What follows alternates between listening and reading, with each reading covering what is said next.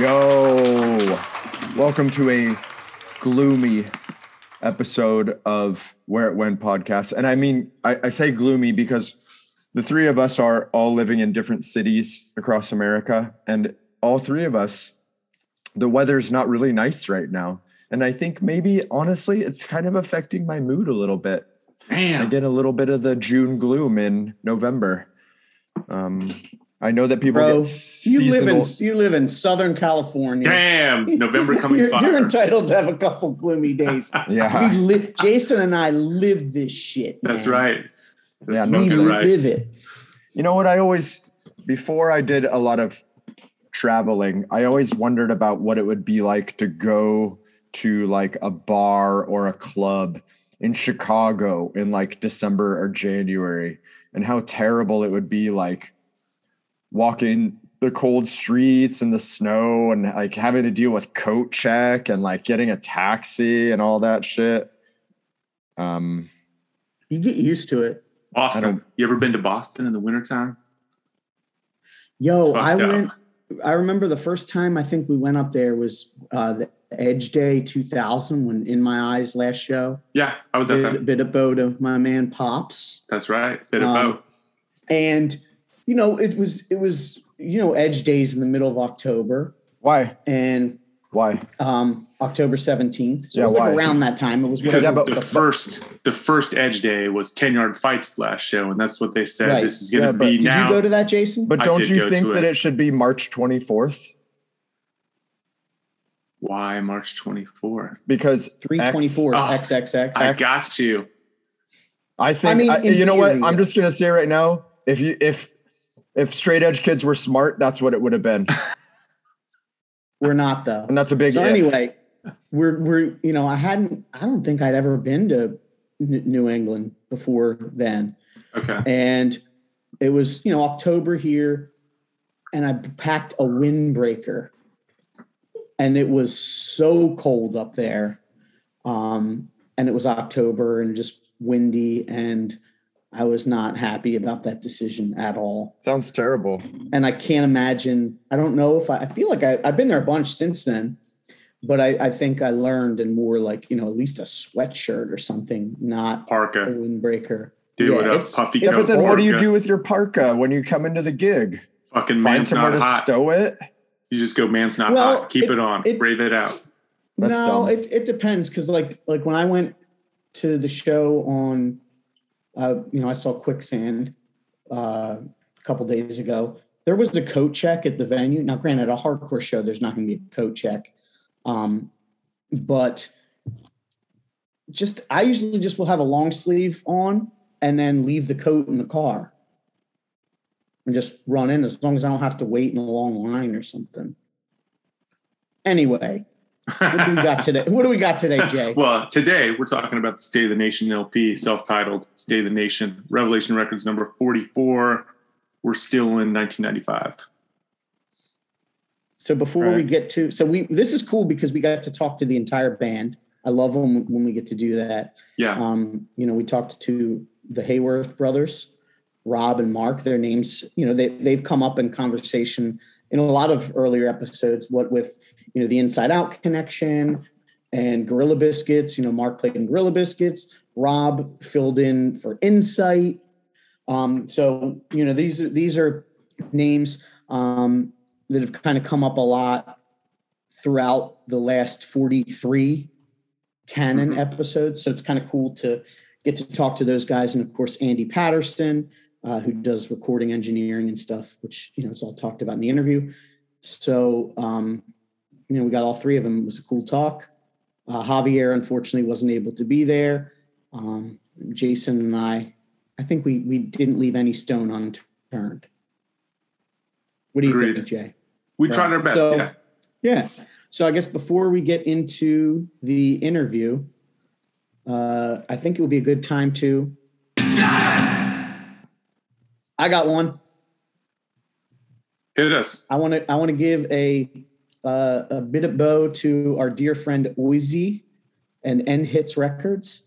As we're recording this, they had just announced the reissue remaster treatment of Shelter's 2001 album, The Purpose, The Passion, which is kind of sort of like it's a later period Shelter record. It's a bit, for lack of a better term, kind of a bit forgotten because it's not on streaming services.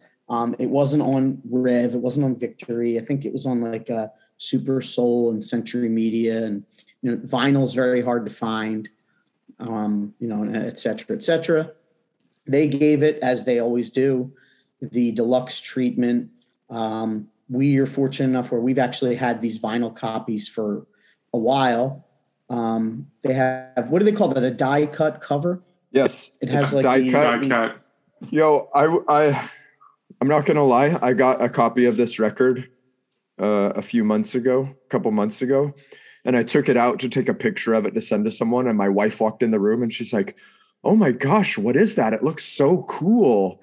Like with the cover all cut out." And I was like, "Yeah, you can do all this cool stuff, like turning the cover around, and like one side's Hanuman and then one side's like Ram and Sita." And it's really, really nice looking. And I wanted to let people know, by the way, there's not two different covers. But I think I saw people like, "Oh, which cover are you going to choose?" Like, right. You can flip it the way around. It's set up, the inner sleeve, you can choose your warrior. Yeah. It's remastered. I'm not sure if it's remixed. Should probably know this. And it's up now on streaming. And if that's not enough, what else did End Hits do, Hav? You want to talk about that? Yeah, so in the 90s, there was a fanzine called War on Illusion, and it was done by a guy named Porcell, Bhakta Porcell, who eventually took a spiritual name known as Paramananda Das. And he made 3 issues of this zine that blended hardcore and Krishna consciousness. We call this mix Krishna Core, if you're not familiar with this. And he literally would interview like Snapcase and Downset. And there's a couple other interviews in there, maybe Prema. But then he would also interview like swamis and have articles by big time gurus in the Hare Krishna movement. And he put it all together. Very early days of Photoshop and other, computer design programs. And so Oizy reached out to us and said that he was going to make a book compiling all of these hard to find issues. Well, some of them are hard to find. Some of them are pretty easy to find on eBay, but it's all in one tome now. And I had the pleasure of interviewing Paramananda about the zine, and that interview comes as like a foreword to the book. So if you open the book, it's going to be a conversation between myself and Porcell about the zine, about Krishna Core, about hardcore. And I got to tell you, I'm so honored that I got to be a part of this and that our podcast got to be a part of this, memorialized forever. And so huge bit of bow to Oizy, and all glories to the assembled devotees, as they say. Bhakta Porcell Ki Jai. That's my spiel, to quote the You Don't Know Mojack podcast. You Don't Know Mojack Ki Jai. It's a good interview also, and it fits right in with the others, the one that you did, Hav. I enjoyed reading it. It was just like, I'm glad that I'm friends with Paramananda, because it was just like two friends. He and I have had hours of conversation on my couch, in our cars, driving around, talking about Dr. Seuss hardcore book? and Krishna. Yes. You could find 2 devotees in a car. You could find 2 Krishna Core kids avoiding the bar. Avoiding the bar is good. But we've had a lot of conversations, and the written conversation in this book is like just 2 friends talking about hardcore Krishna consciousness and the War on Illusion zine. And maybe by the time you first hear this, you can also order a shirt or a hoodie to go along with the book. And those look really, really great as well. Everything really about this release, I mean, when 20 Summers Past looked great, and that came out with a bunch of shirts and like a bead bag and all kinds of crazy stuff. And a zine, yeah. Yeah. And this one also looks great. So End Hits Records is doing a great job, and everything looks beautiful. And like I said, I'm super stoked that we're involved at all. So yeah, absolutely honored. Oizy is just one of the coolest people we've had the pleasure of meeting as a result of this podcast. And just knowing, being able to talk to him about this before it was announced, and see the level of, and this isn't to like, we knew something you didn't know, but I'm saying just to see the level of care and effort and planning that goes into these releases, like it's inspiring. Like he cares about what he does. He cares about how he represents the label and how he treats the bands. And I'll say point blank, even if you never heard this Shelter record or you think you're not a fan, you're going to want this thing on your shelf to go with your other Shelter, records, because it looks fantastic. Yeah, that's all I got. Also, this past weekend, I participated in the Rev Halloween market. There was a few different vendors. You had people like Powerline, Indecision, War Records. Jordan was making pizzas. There's a DJ spinning. I'm hearing a lot about cool the pizzas. Stuff. Yeah, the pizza was awesome, man. He brought some vegan cheese. Even though I got to say, we've evolved past Daiya cheese. It's just get some follow your heart. Or maybe next time I'll contact him and I'll make some of my cashew cheese that he can put on these pizzas, like a nice margarita. Just the dollops of cheese on there. But with pineapple. Oh, God. Pineapple and jalapeno. You're calling my name. Listen, if you ever have a chance, we just lost listeners. I know Patreon. Sorry for losing patrons, you guys. If you get a chance to go to one of these Rev parking lot events, I really suggest you just stop by, and everybody's got some good deals. I brought a bunch of used shirts and tapes and stuff to sell, and it's a cool place to get. There's like some Rev. Jordan brought some stuff out of the vault, and it was a cool event. So bid up bow to Sammy and to Powerline for letting Contraband and Where It Went be a part of this event as well.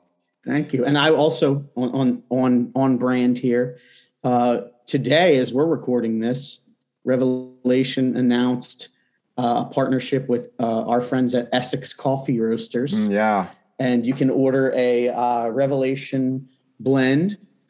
Everything I've ever had from Essex is amazing, to the point where I've gotten other beans since then and been really disappointed. And we helped curate a little playlist, sort of like a, wake up and live theme to, start your day with a cup of coffee and this playlist. And that's on Spotify. It's linked through Revelation. And by the time you hear this, I'll make sure that it's linked in our Instagram as well to check out. And thanks again to Sammy. You think that discount code still works? Which code? Enter code Where It Went for Essex Coffee Roasters to receive 10% off. It does. It did when I ordered recently. All right. Nice. Yeah. Okay, nice. And this the playlist that we helped. I thought you meant a Rev discount code. I was about to sign off and go. No, yeah, right. Like Rev would ever give us a discount code. Also this the playlist that we helped curate. I didn't put any hardcore on there. I really tried to make it like a little bit of a mellow. Well, did you look at the playlist? Yeah. Did you check it out today, though? I didn't. It got slimmed down. We'll go ahead and let people know that are listening. This playlist was 6 hours long before they trimmed it. Oh, I only put like 20 songs on. I think this is supposed to be a morning playlist. It was your whole day playlist. I think that Sammy probably went a little bit crazy on that. No, I went a little wild too. Of course you did. Yeah, some We all did. Sloan. I think my Scream track stayed on, Your Scream that's track good. did stay on, yeah. My Elliott pick stayed on. and I chose the Sense Field for Revelation. I put like rival schools, On. That stayed on. Jets to It did? Brazil. Oh, Yeah, no. Jets to Brazil stayed on. I actually tried to make it like Rev adjacent. I even Yeah. put Project Kate on there. Didn't make That's it. Rev adjacent. Oh, boo! My Dude, Walter, that's my perfect. Walter cut made it. The cover of Push Too Far. And You know what didn't make it? what? Sloan. It didn't make it. I had a really good Sloan Yeah, pick. To Perfect be honest with Sunday you, morning. I'm talking shit. Sloan came on random on my phone. I enjoyed it. Yeah, I There know you go, did. Greg. Fuck, there you go. I said Let's it. bid a bow our buddy Jeff Caudle. Yo, I'll be happy to hear that too. let me bid it, Bo. Oh, well, there we go. That reminds me too. We had Jeff and Melody on before, and Career Woman, and she has a new song coming out the 17th. So if you follow on social, you can, I guess, pre-save. And I'm told it's killer. And Jeff has a reissue of his like 2 of his solo albums on vinyl. And you can get all the details, but we better get into the interview or people are going to say. You going to cut me off on my bid at Bo's, Greg? What the fuck? I wasn't looking, so I didn't. That was I didn't a hard see your hand cut. signal. That was a hard cut off on me. Yo, bid at Bo, Where'd it go? J Tree Records. They put out the First Day of the Nation LP, and it's awesome. And J Tree's awesome. Someone needs to do a J Tree podcast. And if you want me to come on and talk about Cloak Dagger, I'd be more than happy to. See, But that's how not far my we've come. that's not my bid at Bo. But I'm saying also I wanted to bid at Bo the Man, Balaram Shakti Das, Stage Dive Yoga, for the Mosh React video he did for Godhead. HC, that shit was sick. It was. Yes. There was a great Mosh React. I was honored to be a part of that. Before as we well. get into the interview, I did want to say, look how far, Javier, that Jason's come, where he invited to talk on a podcast. Never would have thought that would happen. He straight up didn't want to talk on this podcast. Yeah, it's true. We had to hold his feet to the fire. Behind the curtain, you can tell in the early episodes though. I'm shook. You can tell. Nelly. Nervous Nelly. All right, should we get into this episode? Kick it.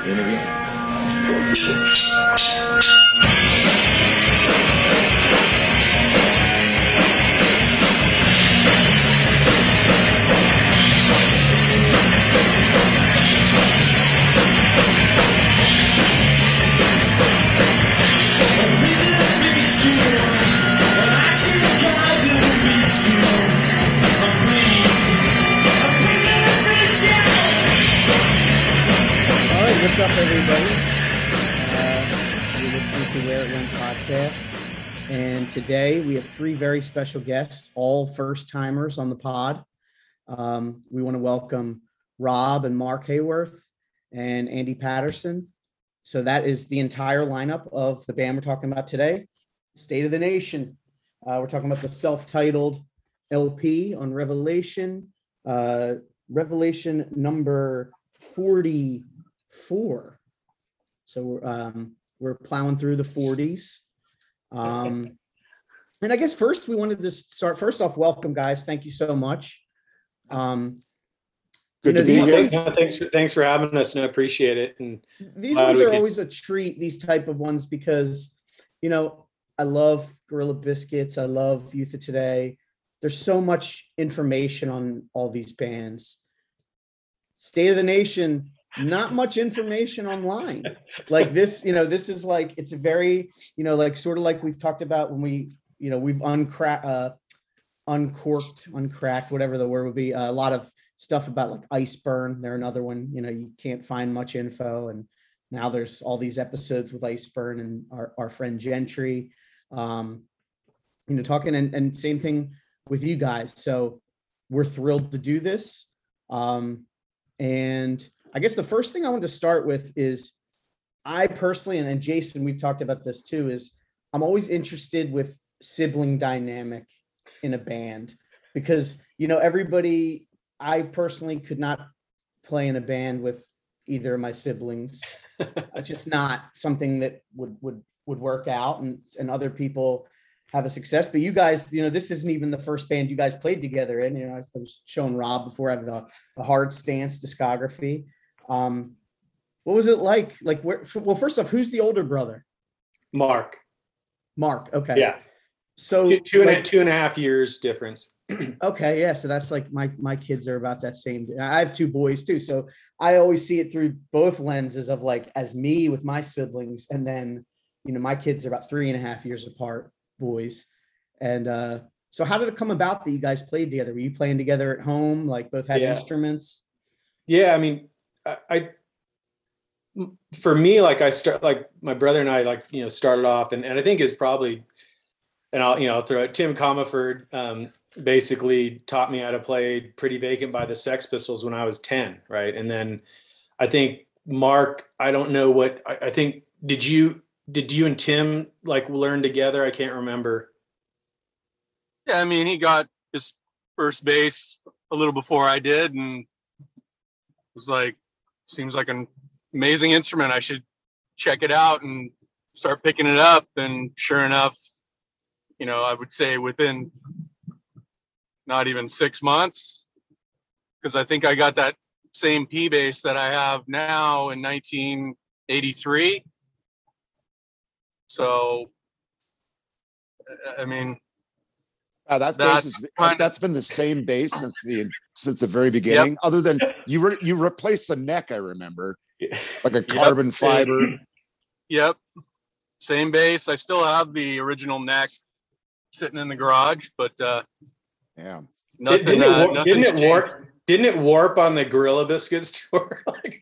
Yeah, I'm sure like a lack of a good case and a couple of flights, that kind of probably tweaked the neck or lack of care. Yeah, and I think with Mark and I is like, we basically, I mean, I think I was 13 when we started playing together. I think like in a actual band together. Like I moved to Northern California, and then my brother, I would say unwillingly moved to Northern California to my dad's house, and we just started playing together in this guy Dez's garage, and we started playing at an early age, and just kept playing together. And then we kind of went our separate ways with different things and different projects. And Mark was already on I think he was on the road at Birth, but I mean I think it was like he was already on the road with Instead, and then he went over to Gorilla Biscuits, and then I think it just never ended. Inside Out, and it just the party never ended on the road, and still today still on the road. But the dynamics are always like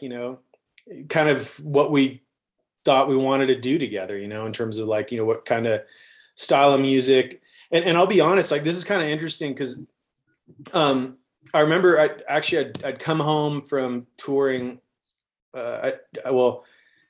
with Rage. Actually, I was just over in Europe with them, and I came home, and my brother goes, "Hey, you should come out to Salt Lake City." And I go, "Okay." Like I really enjoyed it out there. And he's like, "We can go to college and stuff and go to school." And we're kind of on our outskirts of thinking like, "Oh, we're not going to do music and spend some more time on academic stuff." Well, that lasts about 3 months or something like that. And so it ended up where my brother turns on this Jones Very record at that time. He goes, "Check this album out." I think what is it that I'm trying to remember the New Life for Lies. Is that I think the first like the album that I like that was on there. And I just went, holy shit, this is what I want. Smart music, incredible, like, just vocals that were just honest and just raw as hell.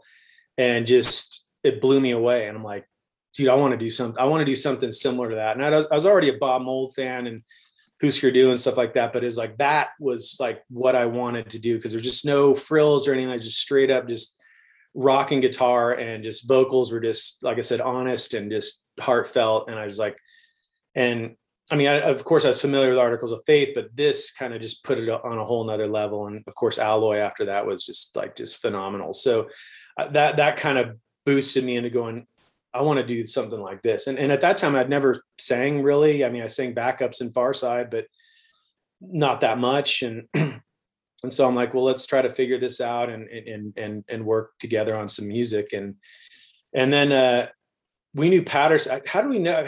Well, we knew Patterson from forever. So it's like, I mean, touring through town or whatever. I think that's. Well, I was the little kid. I was a little kid looking up to you guys. You know, like I was a huge Far Side fan, and Gorilla Biscuits and Inside Out and all that. And I think I met Rob. I think I met you when we went to see. It was in New York, and we went to see Rage play at the Limelight, and you were out with Farside at the time, and I was roadieing or whatever with Iceburn, and that's right. Because all those shows were for CMJ. Yeah, so all of us were in town at the same time, and I think that's when I first met you, and I think the first time I met Mark, I think I met you when you moved here. I don't recall. I'm not sure if I met you before that, but I'm also old and a stoner and don't the finer details. I don't remember. I think there might have been an age gap when I came through there instead. I'm not sure. Did you come to Speedway show with I can't remember. Insight played with Instead, I remember, at the smaller Speedway, and then they came back and played with DOA on the other end, on the bigger room. I'm sure I was at the Instead show. Yeah, I'm fairly certain. We may have crossed paths then, but a couple of years later, which probably seems like an eon, in teenage years and late 18, 19, 20 is probably when we met, I would think, because I didn't end up moving there till late, probably like fall of 92. Yep. And I had gone, and I wanted to, because I didn't meet you because I was like enclosed, because Insight asked me to play bass for them because I played bass on their tour, and I think it was 90. Right. And I remember going there, and they said, I basically hadn't met them, and they were going to ask Mark first, but Mark was on the road already, and I ended up going like, okay, I'll come out, and so I ended up. It was like a 24-hour bus ride because we broke down in the middle outside of Vegas, and then I remember I think it was Jeremy or Jaime, like basically, got me, picked me up at the bus stop, and then I basically had to learn all the songs in like, I don't know, like 3 days. And then we went to, and then basically, I remember Jaime goes, "Hey, don't worry," and Jeremy said, "Hey, don't worry about it. If you get lost, just play open E. It's all good." Was Chuck Treese playing with you at that point too? Because no, Chuck took over. So so the thing is, with the Far Side 7-inch, I had to come back home because we were flying out to New York to go record the 7-inch, and I basically had to leave the tour. And so I left, I think it was at the Anthrax or something. That was the last night. And Chuck took over from there afterwards. Okay. Philly representing. So yeah, exactly. was that the tour? Was that the tour with Chain of Strength? No. Oh, okay. Because they might have on the back end. They might have on the back end, but I left before that. So well, it's funny, like that you talk about one, part of your origin story is that you were unwillingly moved to your father's house. Same thing happened to me. I was unwillingly moved to my father's house, and because of that, I had to go to a different school. And because of that, that's when I met Cash Tolman for you guys, other guys, Cash Tolman from Iceburn. He and I. He was in the first real band that I was ever in. And the reason correct? Search. Yeah. Search. I did some homework. I found Search, which is funny because there is a Search on Revelation later on with our friend Tim. Yeah, I know. I sent him a sternly worded letter. Cease and desist. Well, no, because the joke is that there's already a band called Search that we did 1 7-inch and never played outside of Salt Lake. So clearly, you guys are out of your element. Because I did see that it was on what Flatline. Owned by a man named Brad Barker, who was in a band called Victims Willing. Yeah. Oh, in fact, I have a Search hat that my mom made for us. That she made 5 of them, one for each of us, and the only ones that exist now are the one that I'm holding, and Brad Collins from Raunch has the other one. That's incredible. Yeah, that's like the Jay Mascis mom with the deep wound sweater. Yeah. Oh, my mom loved Mark and Rod. One of my favorite stories ever to tell is when we did the Inside Out show here. My mom was there, and after the show, I was talking to her, and she's like, Zach seemed like such a nice boy. Why is he so angry on stage? And I'm just like, because there's shit going on, Mom. You need to open your eyes. Look around. Turn on hardcore is serious business. That's so funny. And you're talking about the 93 shows, the Ice, because we talked to Iceburn because I think they were on that tour with Iceburn, Alloy. Yeah, because Alloy came up a lot because I think didn't they have Pete Hines drumming for them? Oh yeah. And they were supposedly like a force. Cash and I made Pete Hines cry on that tour because we were just gushing so hard because both of us loved Cro-Mag's Best Wishes, like our favorite record of all time, and we just kept like gushing on him, and I kind of made him missed up. He was like he couldn't take it, and at the very last show, he sound checked with the intro to Death Camps. Oh man! Nice. For us, that was for us, and then you cried. I forever appreciate that. Yes, and then you cried. It was the Circle of Life. So that's right. That those reunions, is that around the time that Stay the Nation formed? Because I do want to at least touch on the debut. Yeah. Since we unfortunately don't do a Jade Tree podcast, I would love to do that next, but we probably won't finish this one until we're like 80. So. Yes, at the rate we're going. Yeah, that was. I mean, Stay of the Nation we were already a band. I think that record was out by the time we did the reunion shows, right? Not quite. Maybe. I don't know. Mark, it says 94, but you never know. What it wasn't. I know that wasn't out when we did the tour with Rage, because that was Mark and I were kind of chatting about it last night when we played with at the Roseland Ballroom. We were talking about that a little bit, and I was saying the only thing I remember about that show is that Rabies was working security, because I looked down and he was standing in between the barrier and the stage. I'm like, holy shit, that's Rabies. And the other thing was Stabbing Westward had to open for us because they got added to the bill later. And I just remember that being so funny because we didn't have a record out yet. We were just like, who the fuck are these guys? This is some band. They don't even have a record. We got to open for them, So like, because how did you hook up with Jade Tree, which is kind of neat, I'm assuming too for you, Rob, because like that Jones Very records on Jade Tree. And Jade Tree's done so many classic albums, but how did Jason, you reached out to our friend Tim Owen. I did, yeah. And he just said, what's up to you guys, and said how much he really likes the record.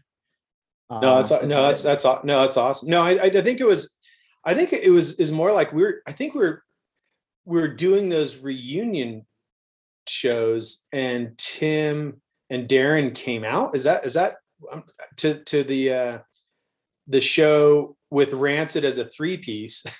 Okay. Opening No, up, I think Lars Sacramento? had just started with them.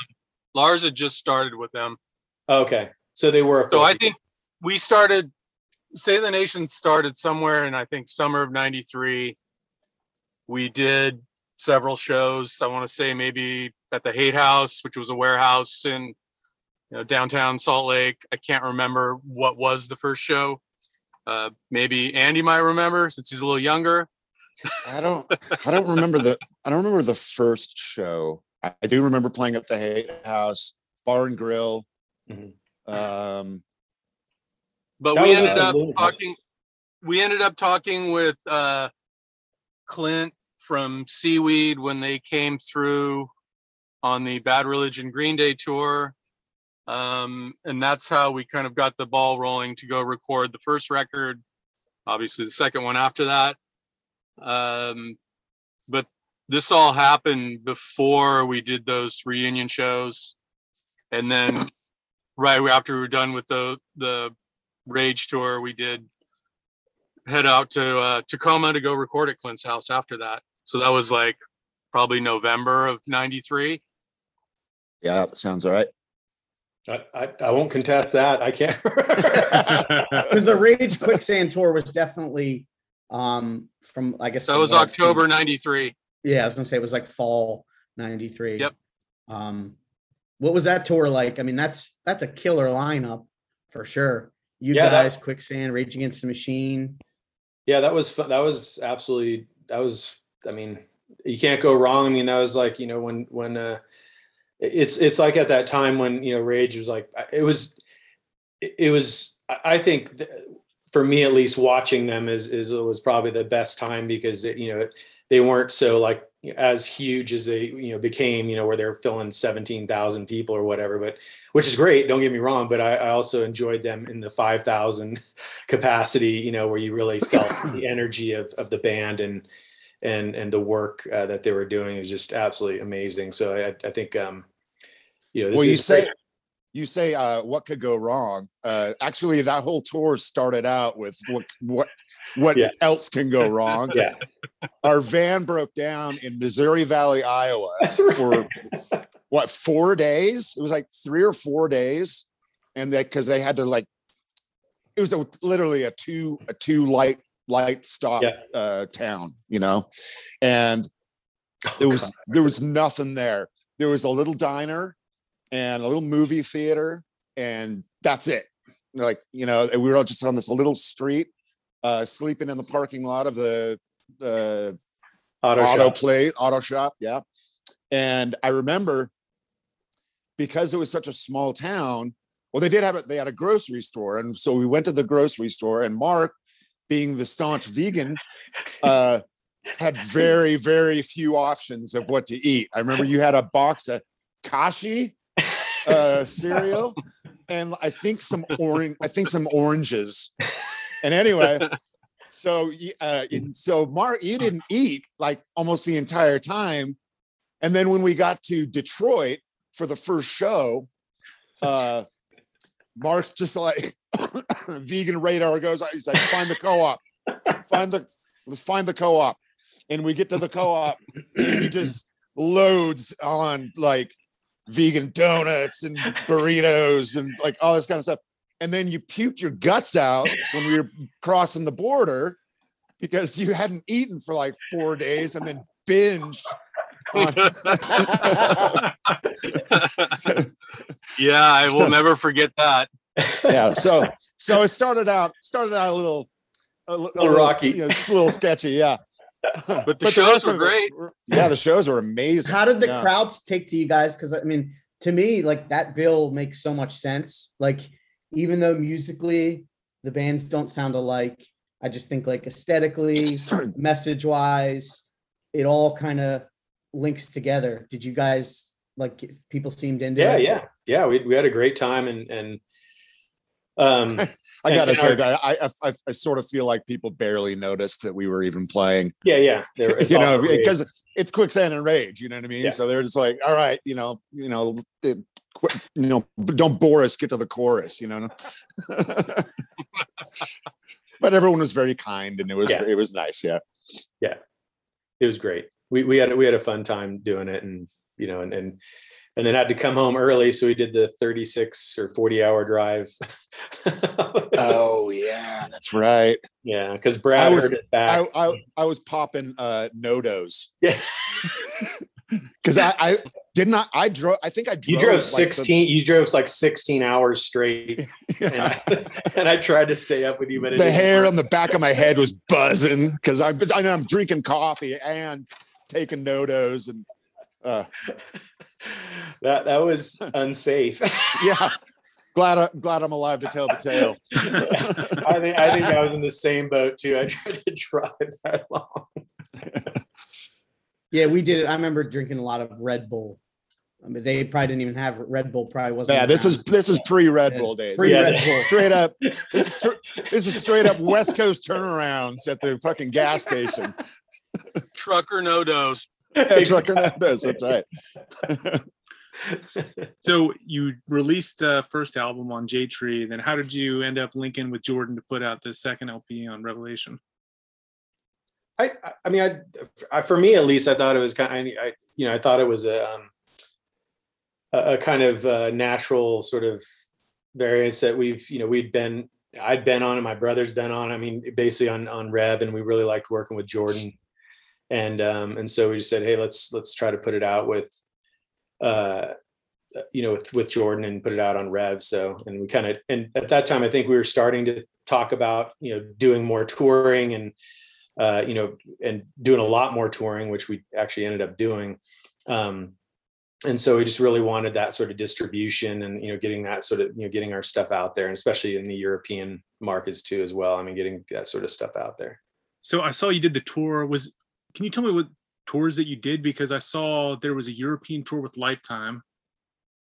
Yeah. So it first started off with, I mean, it was great. This is like Four Walls Falling, Sensefield, Lifetime, and us. Oh, and so it was kind of set up in two sort of shifts of a tour, right?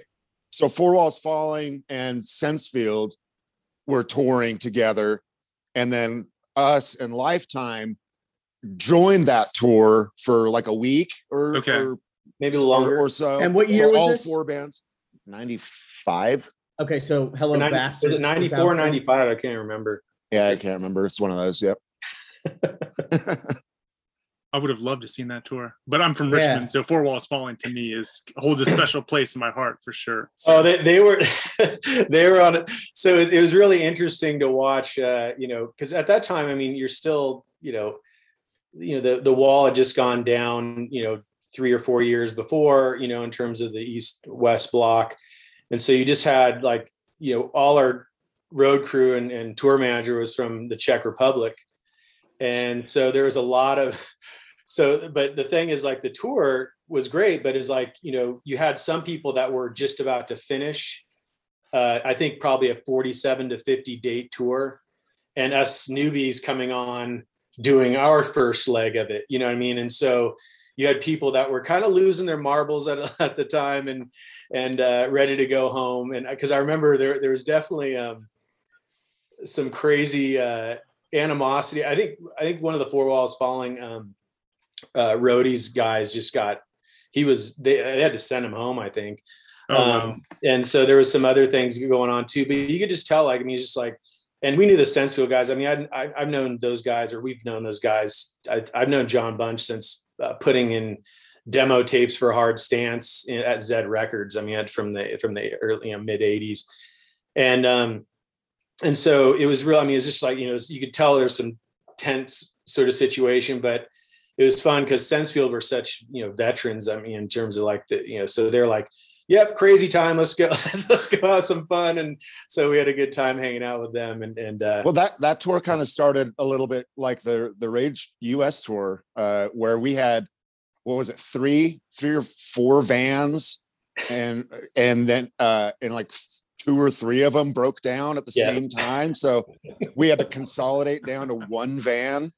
And it was that created some tension as well. I mean, because we're in I don't know if it was a Sprinter. I don't think it was a Sprinter. I think it was, a passenger van, like a 12 15 or whatever. But anyway, I remember I was laying on the floor in between the front seat and the bench behind it, with the drivetrain like going under my back, and whoever was sitting on the bench like had to kind of put their feet up on a little thing so they wouldn't be stepping on me, and so so we left the drums behind, and so we were like, borrowing drums from, like when we played a few shows with Refused, like we used, their equipment. And so, I mean, but that, it added to the mystique. And how was Europe at that time politically? Because from my experience, whenever I've been there, it seems so much more politically active than the US. It was pretty active. I do remember, sort of joking a bit that, we had two types of shows that we did when we were just with Lifetime. And we did really well at the Squats, and they did really well at the Jugendzentrums. Yeah, the youth centers,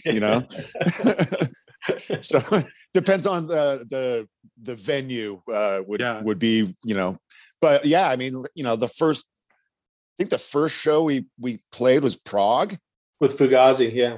Yeah. Oh, wow. And but the first show we played on that, anyway, we went, there was a Squat, and there's a huge Free Mumia banner hanging out the window, so it's like those were our people, So it was great, because you'd have like Squats that were just, we had like 7-course vegetarian vegan meals, like, with stuffed, red peppers with like, with like brown rice. I mean, it's just like amazing. So, and it was really interesting too, because you had, we played this one show. I remember, I want to say, well, we played a lot in Germany.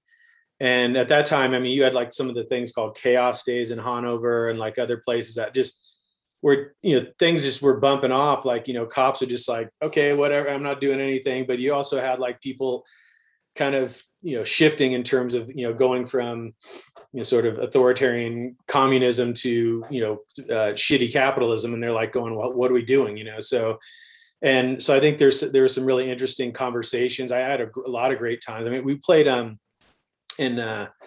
was it Croatia, wasn't it, Mark? We played in Ljubljana, Slovenia.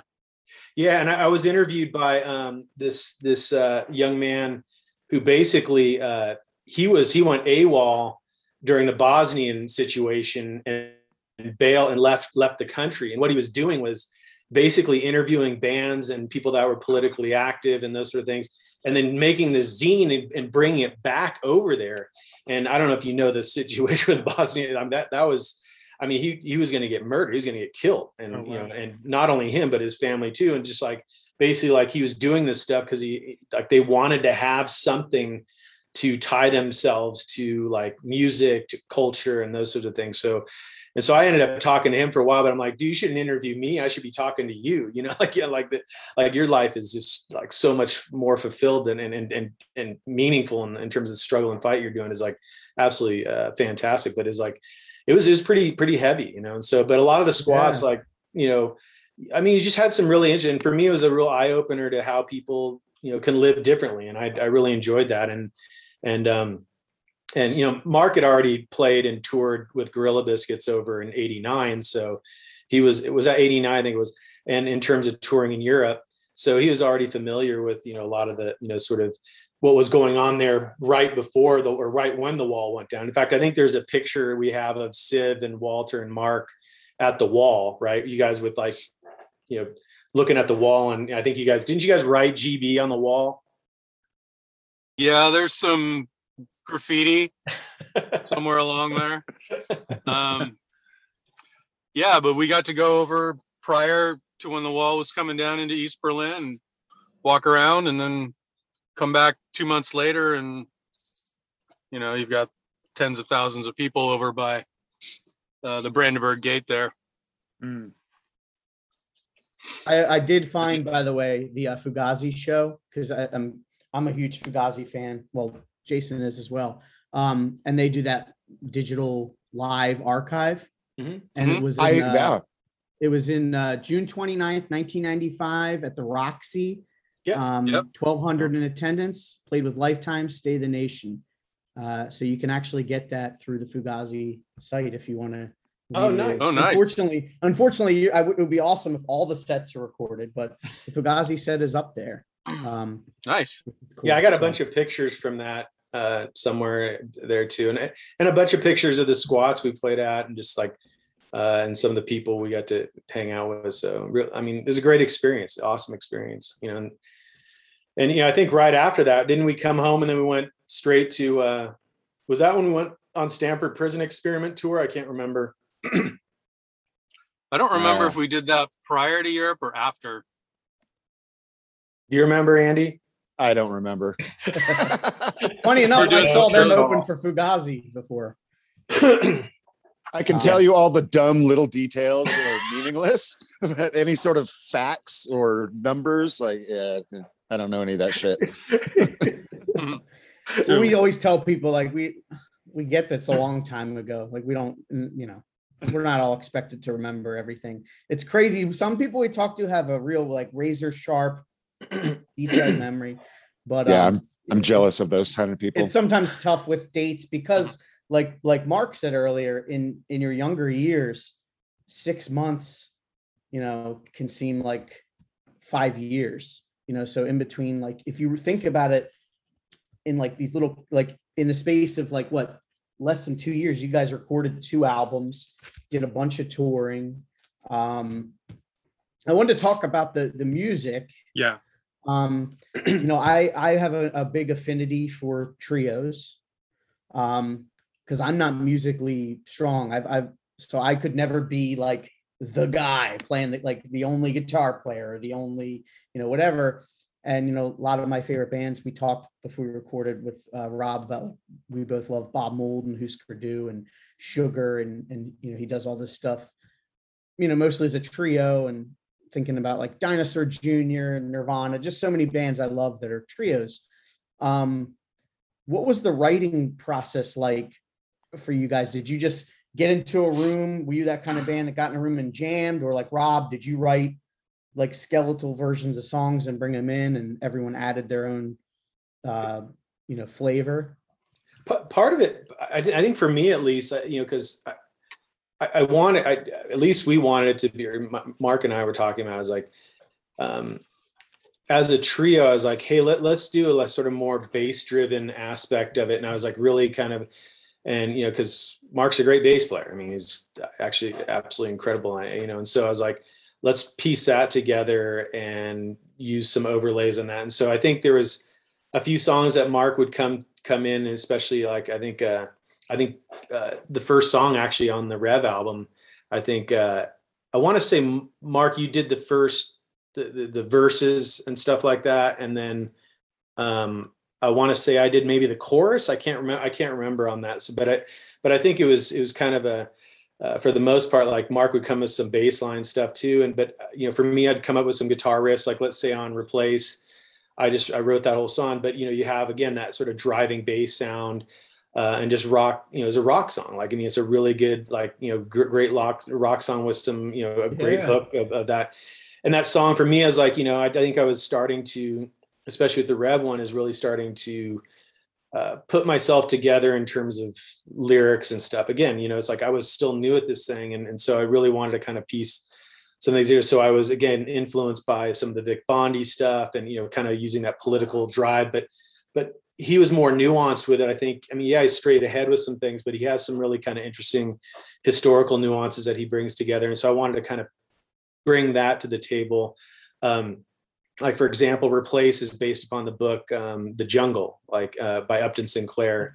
And it's really about Jurgis's life. I mean, a lot of people go like, oh, it's about the meatpacking industry. And the reality is that it's actually really about this guy's transformation, about understanding his being a cog in this crazy wheel of, you know, hyper capitalism at the time, industrialism, at the time, and really kind of coming into his own and figuring this sort of stuff out. So that was the kind of thing that I was like, hey, I want to do that. I want to piece that together. And again, the music, I mean, we're, again, trying to understand, like, again, moving on from Far Side, for me, I was like, I want to have a more dark kind of a little bit off, just raw, just like, okay, let's just play, I think about too, like the last song on the album, I think about like Bob Mould, or excuse me, Husker Du's Diane, that's kind of, I ripped that, kind of that thing. But it's a funny thing, because if you hear the bass line on that last, if you play bass regular, just like a right-handed bass, my brother plays it left-handed with the string. Yeah, I wanted to talk about that actually. Yeah, you can't. I don't think you can play it, or it's very difficult. Right, because that's one thing that always interests me. Is I see videos of Mark playing, Mark of You, and various bands, whether it's Inside Out, GB videos, State of the Nation video that we found. Did you play? I know you're left-handed, obviously, but was it the type of thing where you were like, well, I'm not going to restring it, I'm just going to flip it around, and you learned upside down, and then that's just how you kept doing it? Yeah, I probably picked up friends' basses when I was younger, and I started learning that way. And from there, I'm like, well, I kind of know how to, loosely started to play these things, and why change it? I'm just going to get a right-handed bass, and let's keep going with it. I remember having the one lesson, and the guy told me, you should just get a left-handed bass, or you should try to learn right-handed. And I was like, yeah, I'm done with that. So I always thought that was one of the smartest things ever that you did, because just for the exact reason of like being on tour, you break a string, I can go grab no somebody else. No one's gonna have a left-handed bass, so yeah, it's just I've always thought that was so smart. But it gives, even if it was by accident, like you said, it gives a unique sound. And Jason and I talked before, and we were saying how the bass on both of these records is killer, and it really is very groove driven. And I do wonder, I'm not a bass player, but it does sound like you can kind of hear it. That's not true. Not according to what I hear on all these records that you've been on, going back even to the Hard Stance. But it's cool. You're all just really locked in on it. Musically, you decided again when you did this Rev album to record with Clint. Mm-hmm. I guess I'm assuming you had a nice experience with him.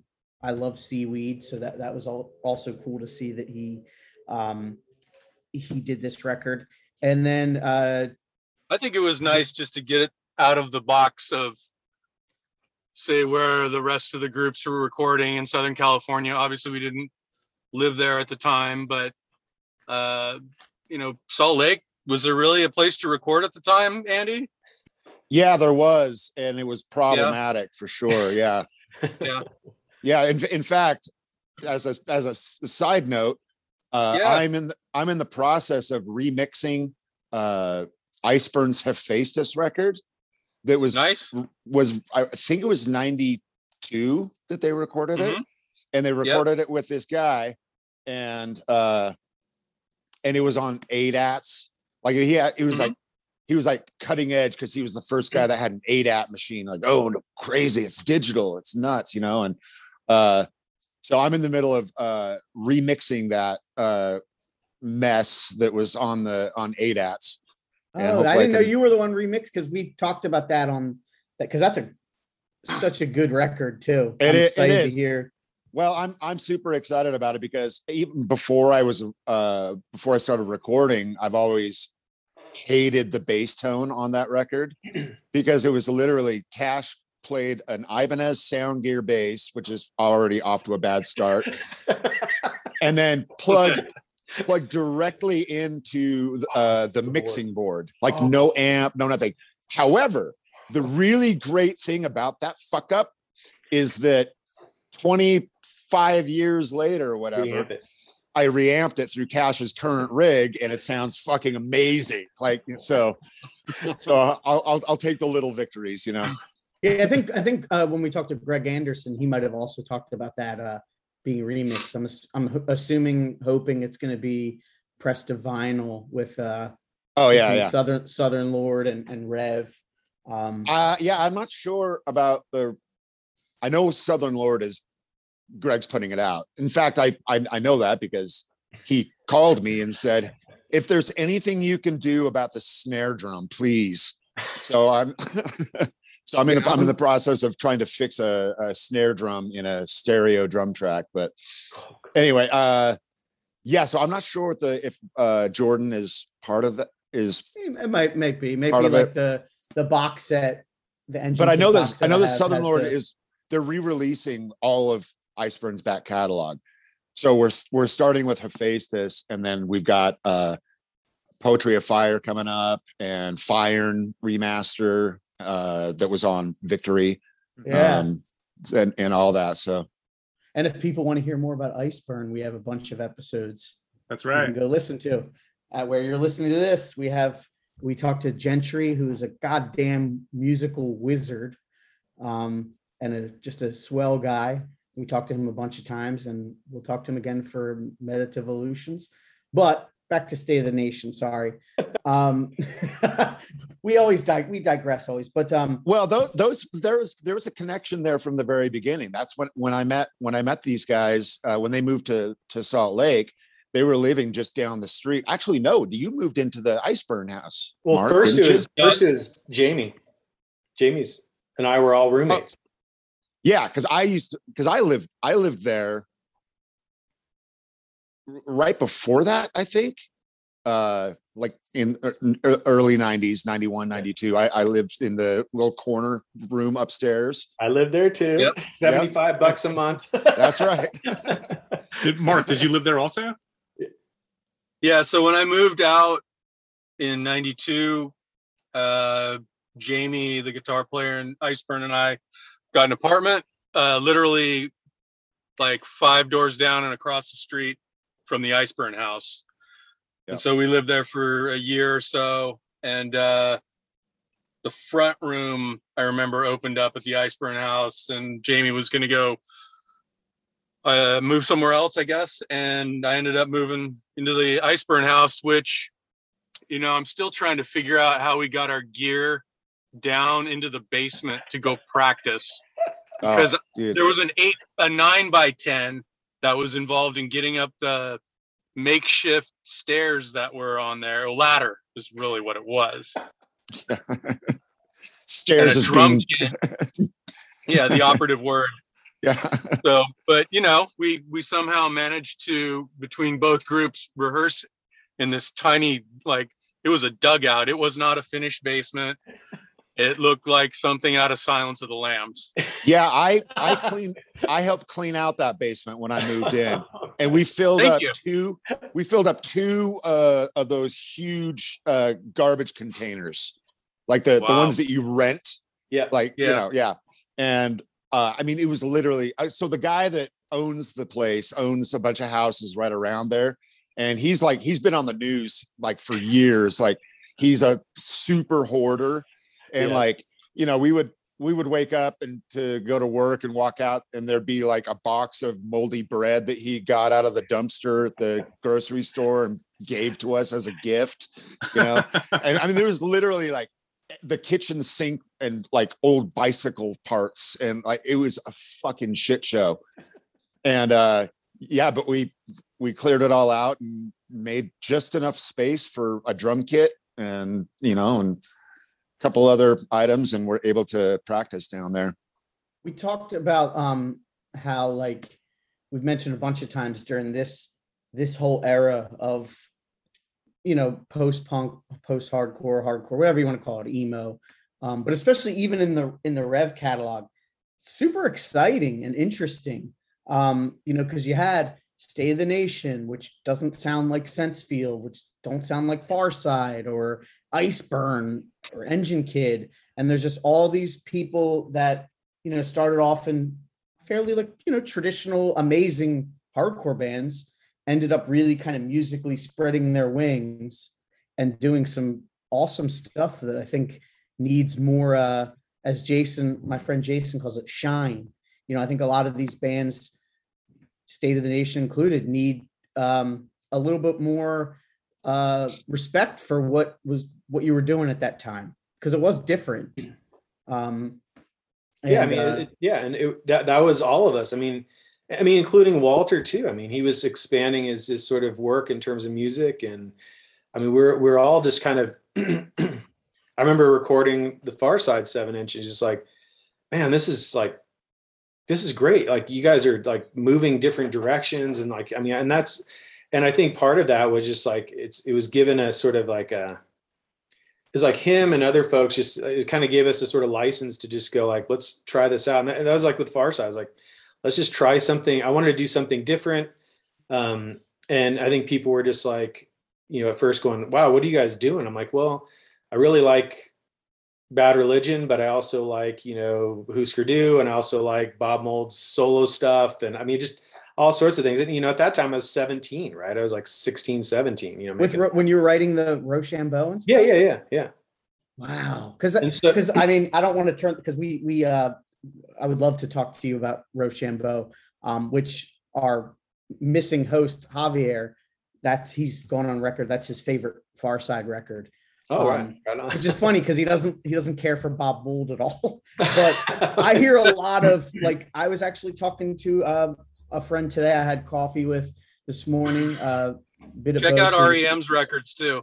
Oh, wait, what's that? He said check out REM's records also, Greg. Yeah, exactly. Oh yeah. Greg, well, I know what he was listening to at the time. Yeah. Exactly. So you're an REM fan, Rob? Oh yeah.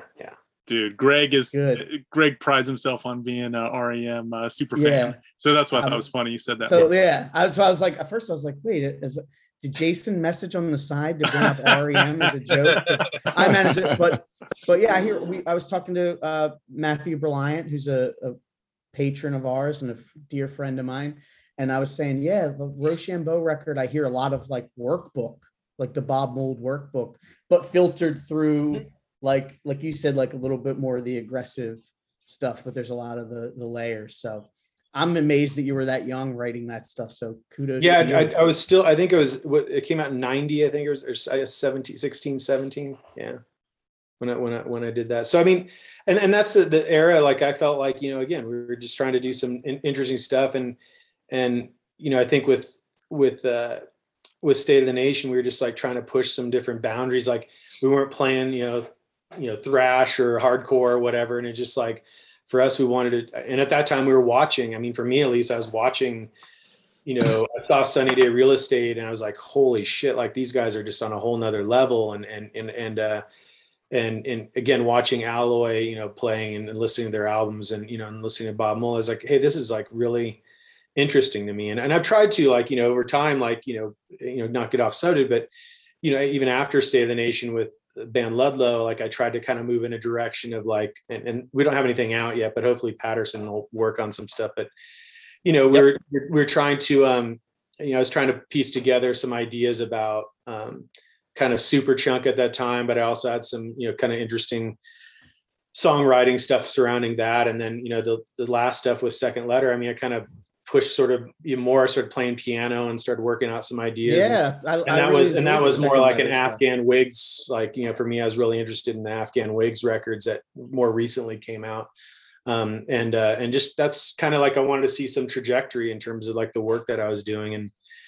And again, State of the Nation was like, hey, we did a lot in a little time. And, again, it was like, it was massive. It was like a hustle. Like we were constantly, and, Mark had us touring, like, he was ready to start doing tour like 24/7. But it was great. I mean, he's like, I remember going like, hey, I'm going to finish this semester. And my brother would call up, hey, we're doing, this tour. Get withdrawals from your classes. So I have W's on my sheet. So it was just like, we just constantly were just like working. You mentioned like the touring and everything. And that's one of the things in our research for, talking to you guys. And I feel, I mean, maybe you guys will feel differently, but I feel like one of the best, when we talk to people that were familiar with the band, the thing we'd always hear is records are great. You had to see them live because the live show was really where it went off.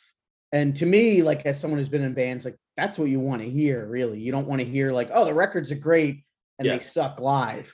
So like that was what everybody would kind of say is like, yeah, well, you know, maybe if someone just hears the records by themselves now, they'll think it's cool, but they're not going to get the full picture of how tight they were as a live band, which is attributed to, I'm sure, all that touring, you know, and stuff. Yeah. Well, you know, and we were talking earlier about doing a tour, like a full tour, and then immediately recording. And as a recording engineer, I've tried to give that advice to as many bands that I possibly can. Like that is just the greatest way to make a record, is to just woodshed it on the road and then immediately go into the studio when you're firing on all cylinders and you're just like, you've been playing it every single night. And so there's no like, oh, how does the chorus go, you know, or anything like that. So yeah. Funny. Another funny side story, you, Robbie, that you mentioned earlier, when you said that, you know, we were trying to sound like do something different, like not hardcore. I remember one of the first practices we had, Mark, you looked down at my my double kick pedal and said, yeah, you won't be needing that.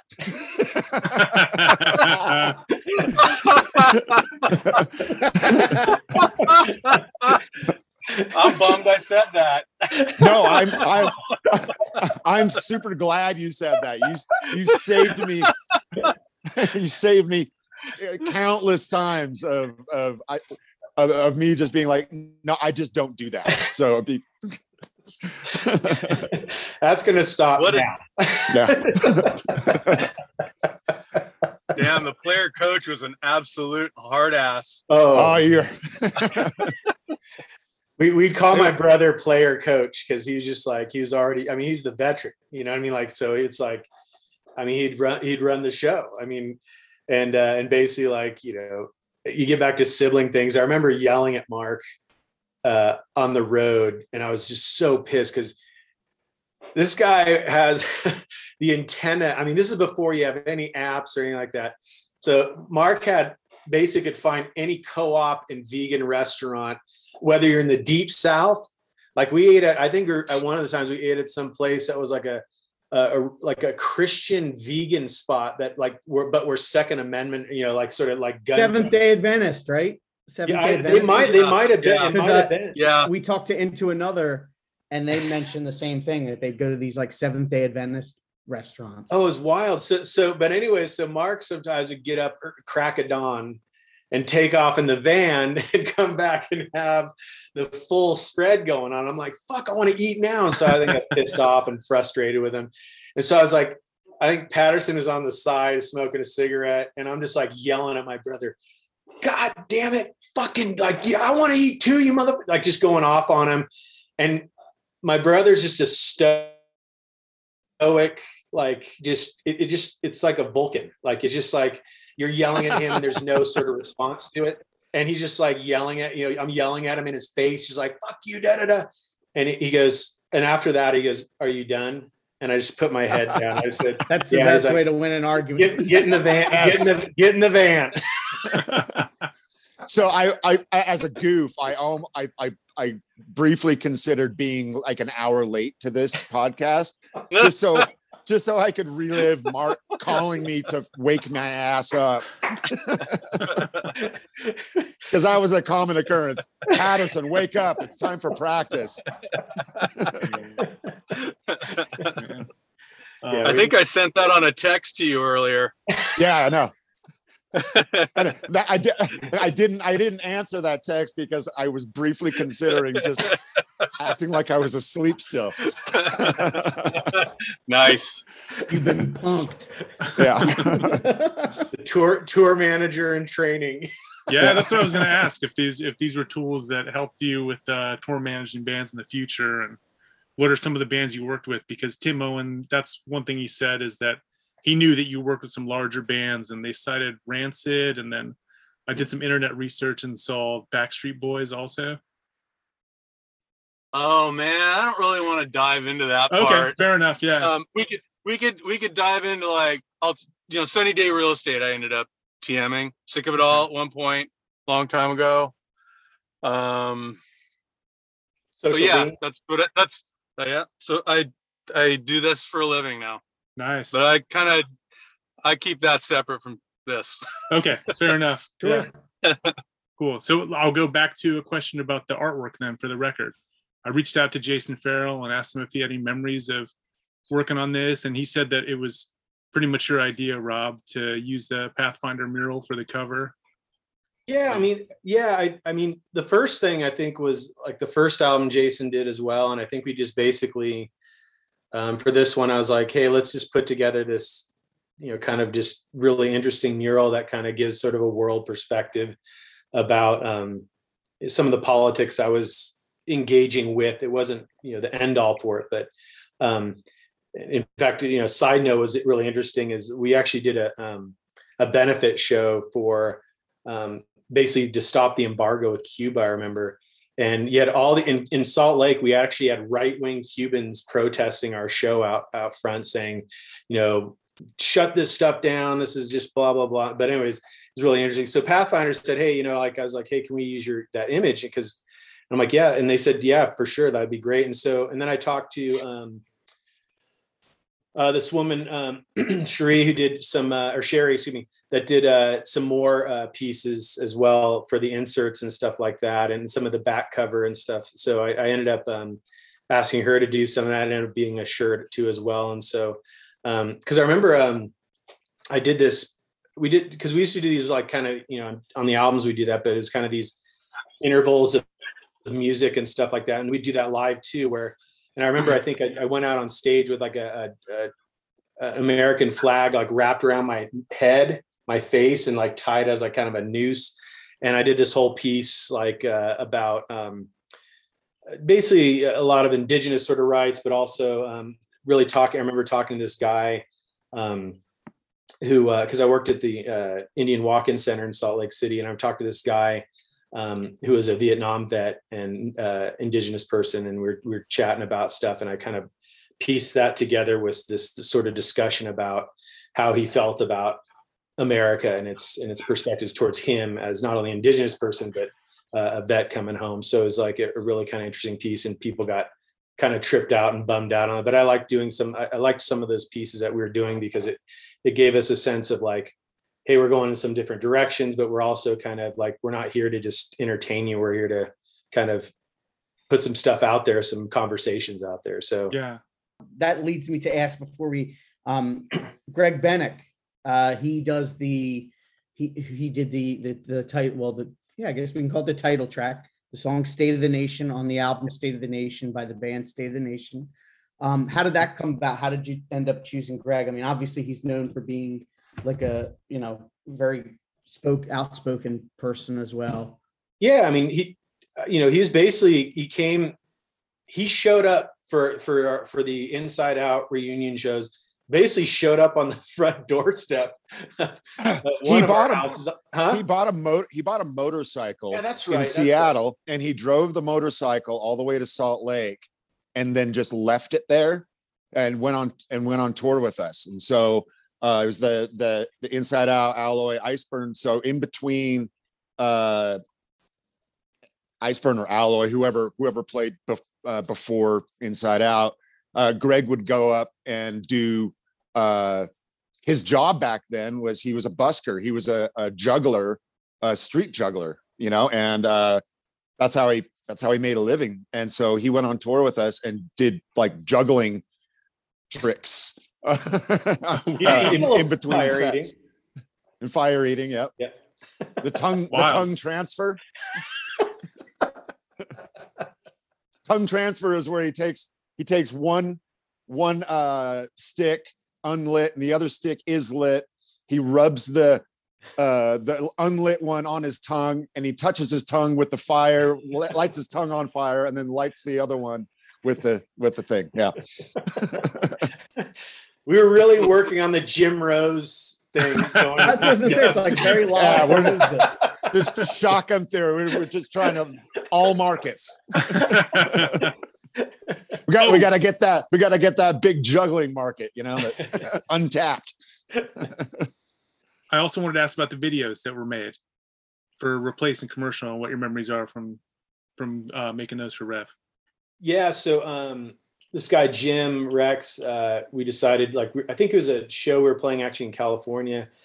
And I just said, hey, let's try to piece together, replace and try to put together a video with a lot of the activists we were working at the time, anywhere from people with Earth First to we were working with the Western Shoshone Defense Project, which are Native folks in Northern Nevada for land right issues and a lot of these other things. And so so he was working out there and said, hey, and he did a lot of video production. So we're like, hey, let's piece this together and make this happen. Right. So we ended up doing just a few things with him in the live show that he basically put a few things in there and then was really kind of pushing some of the activism stuff that we were working with at the time. And then a commercial, I don't know if you just got a hold of that one, but okay. Yeah. So Adbusters, which, I don't know, you guys are probably familiar with the Occupy, a lot of those folks were involved with Adbusters at the time. And basically they started doing these really interesting commercials. And what you would do is you'd buy some time in late night television, right? For at that time, like CNN or whatever you're trying to do. And you'd try to put their commercials in there to kind of counter like what was going on in the media. And so we said, hey, let's try to use some of their work and put it together for our own videos. Cause I think that would fit nicely with that. And so that all those sort of things, we were able to use some of their work from Adbusters and really kind of tap into that. So I thought that was really cool. And I wish people, a lot of people come back and go, oh, that was so cool that you were doing that at the time. We didn't have the computers and the sort of editing equipment we have now. And it's just like, back then you're just cutting stuff together. You're just like, hey, I want to work with this activist person, but do they have access to this stuff? And hey, we only have 2 hours to work on this editing bay to piece this whole thing together. And so that was our work, and so you're just kind of throwing a lot of things together to make it happen. But I think there was some really kind of interesting things, especially that Replace video. And I think it really helped out with kind of pushing some of our ideas forward with the music. So who was in the footage at the end of the video? There was someone being arrested and I think that was Food Not Bombs. That was some Food Not Bombs video footage in San Francisco when they're serving. I want to say they're serving free food and getting basically the cops basically arresting that person, and he was doing some performance art piece there too as well, and they arrested him. I want to say that's what I recollect. I was trying to remember who pieced that. There's so many people involved with in terms of sending in footage or getting footage. And so we'd get just VHS tapes. That's what's funny is like now I have all these VHS tapes with all this stuff on it and I don't have a VHS player. So I send it to Sonny. Right. And he goes, oh my God, there's this thing on here, like this Inside Out video or whatever live show. No one's ever seen it. And then it gets cut out by Wizard of Oz or something like that. Does your mom record something on there? Yeah.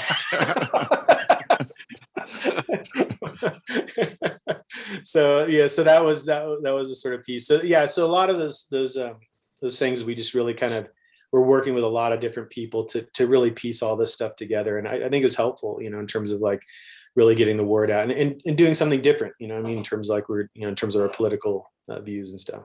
So what you put out this record, you did the tour in Europe. What was the last? Do you remember what the last show you played was? Ooh. And when it was? Didn't we play in Orange County in '95? I think it was maybe it might have been with Farside, wasn't it? Yeah, I think so. Was that at the Ice House? That might have been. Mm-hmm. It was some kind of brick backdrop inside. I feel like it was called the Ice House or something, but I remember that show. I think that's when Popeye got his blue Les Paul. Yeah. Okay. Yeah. Wow. Again, I remember tiny Little useless details. So you guys didn't make it into 1996 then? No. No, I think at that time is like we all kind of went our separate ways. I think, at that time, Mark was he got a job later on back in California. I stuck around and basically was finishing school up myself. Patterson, you stuck around for a bit and then moved out to LA. Yeah, I remember it was around 96. You guys moved back, and I was going to move to Orange County with you. And I remember I decided to stay in Salt Lake to save up money to buy a new drum kit. Yeah. And with the hopes of like, I'll meet up with you hopefully soon. And then I ended up moving out there around 98. But 98. Yeah. Because and that's, when we started doing some of the video stuff and some of the video work and I was working with you, and you started on your Pro Tools rabbit hole. Yeah, that's when it started. Yeah. I started on a PC. I remember because I recorded Zach in my bedroom when I shared with Andy. Yeah. Moise. Yeah. And I remember recording his dialogue for the Battle of Mexico DVD. Yeah. Eating burritos and and I recorded it on a program called Acid Pro. It was like a primitive like beat making thing, but I could record audio on it. And I recorded that for him. And he's like, "So how much do I owe you?" And I'm like, "What the fuck do you mean? How much do you owe me? I don't know." It's like literally the first professional recording gig of my entire life. And he's like, "Oh, I'll just bill like a day rate, for like what I would pay at a studio." So he ended up paying me like $2,000. And that's what I bought my first Pro Tools rig. Well, part of that money, or that money went with $10,000 extra, but I bought my first Pro Tools rig with that seed money. Yeah. Nice. So that was like 99, 98, 99. Yeah. That's awesome. Yeah. So you guys, it seems like you did all, even the three of you. And then of course with, Rage Against the Machine and with all the stuff you've done, you kind of stayed connected, have these long lasting friendships. And at the end of the day, I mean, that's the best part, I think, of being, part of the hardcore punk, whatever you want to call it, scene, is that you forge these friendships that, last over decades. Did State of the Nation was there ever talk, you guys playing shows like when they did these Rev, 25, Rev 30, Rev 35, was ever like, "Hey, let's play"? Because some other groups got back doing it. Right. No, I think we just, I think I might have been even living in Australia at the time. I mean, so there was just no way, and I was living on the East Coast for a bit too, and so it was just a matter of like logistics and Patterson is constantly recording bands. You can probably see his discogs of things over the last almost 20 years, and then my brother's always on the road, so it's pretty difficult to get anything together. I don't remember ever being asked. I was going to say the same thing, Mark. I don't remember being invited to those Rev shows. Yeah, I don't think so either. But I went to the New York one, and I had to buy a ticket. So you're an alumni. Wow. Who do we talk to get this straightened out? Yeah, exactly. Don't you know who I am? Yeah. I'm that guy. Have you ever heard of Rev 44? I'm that kid that plays with the Hayworth brothers. You remember me, right? No, Jordan. I actually did ask Jordan to share some thoughts, and he just said that he thinks this is a great record. He was like, "Oh, I think it's a great record." I have a fun story. I was on tour. My band was on tour with the band Cult of Luna, Okay. and from Sweden. And we played an entire tour. And then the very last night of the tour, we're loading and saying our goodbyes and hugs and all this kind of stuff. And I was chatting with Johannes, the singer, and I just mentioned, I was like, oh, you know, it's funny. I've actually been to your hometown, Umeå, Sweden. And he's like, oh, really? When? I'm like, well, I was in this band, State of the Nation. And then we played out there. We played with Refuse. And he just lit up. He's like, oh, State of the Nation. Yes, I was there. I have the record. And he was that record. And it's like, I bought the record when it was one of my favorite records. And the first song I ever learned on guitar was Burning Fight, you know, and like, and so we became instant best friends, like, you know, Nice. after that. But I love that. yeah. Had a doom rock show. No. Yeah, literally a doom rock show.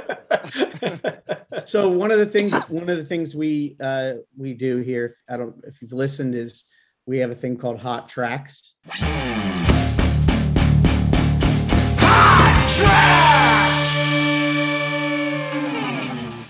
I'm gonna go Andy. Why don't you go first? Oh man. Well, I think on the self-titled record, my favorite is our Cranberries cover. Yeah, which song is that? You mean Fuel? The last Fuel, yeah, Fuel. I've always joked that it kind of sounds a little bit like a zombie, Cranberry Zombie. Just in the rhythm, you know. Ding, ding, can, ding, ding, ding, can. I really loved playing that song because it was like we usually play it at least last or toward the end of the set, and it was like a little more emotional and like. To be fair, my favorite song is Fronting Cloth, but that was on the first record. And that was because Scott McPherson from Sensefield complimented me on my playing on that record. Oh, nice. That's a good drummer. But just to be fair and balanced, I also, on the European tour with State of the Nation, guy came up to me, and because we were promoting the Rev record on that tour, and a guy came up to me, he's like, your drumming was good on the first record. This is not so much on this new record. And I was like, oh yeah, they will tell you. Oh, they're fucking brutal. And I was like, thanks, I guess. Compliment sandwich. That's right. Yeah, we talked about that. We talked about that in another episode. Yeah, I think we were talking maybe about Civ or something. I forget. I don't remember, but I was the first time I'd ever heard of the compliment sandwich. Yeah. So Fuel and Fronting Cloth are my hot takes, hot tracks. Hot tracks. Yeah. Nice. I'll go next because Jason, I feel like I usually make you or Hav go. I'm gonna say mine is, I'm so bad with names, so I had to look. So track 4, Matter Over Mind, sounds like it reminds me so much of Jawbox. Like I just hear like it's got that soaring chorus and the backup vocals, and great bass line, great drumming. Not as good as on the first record now. But I just think that like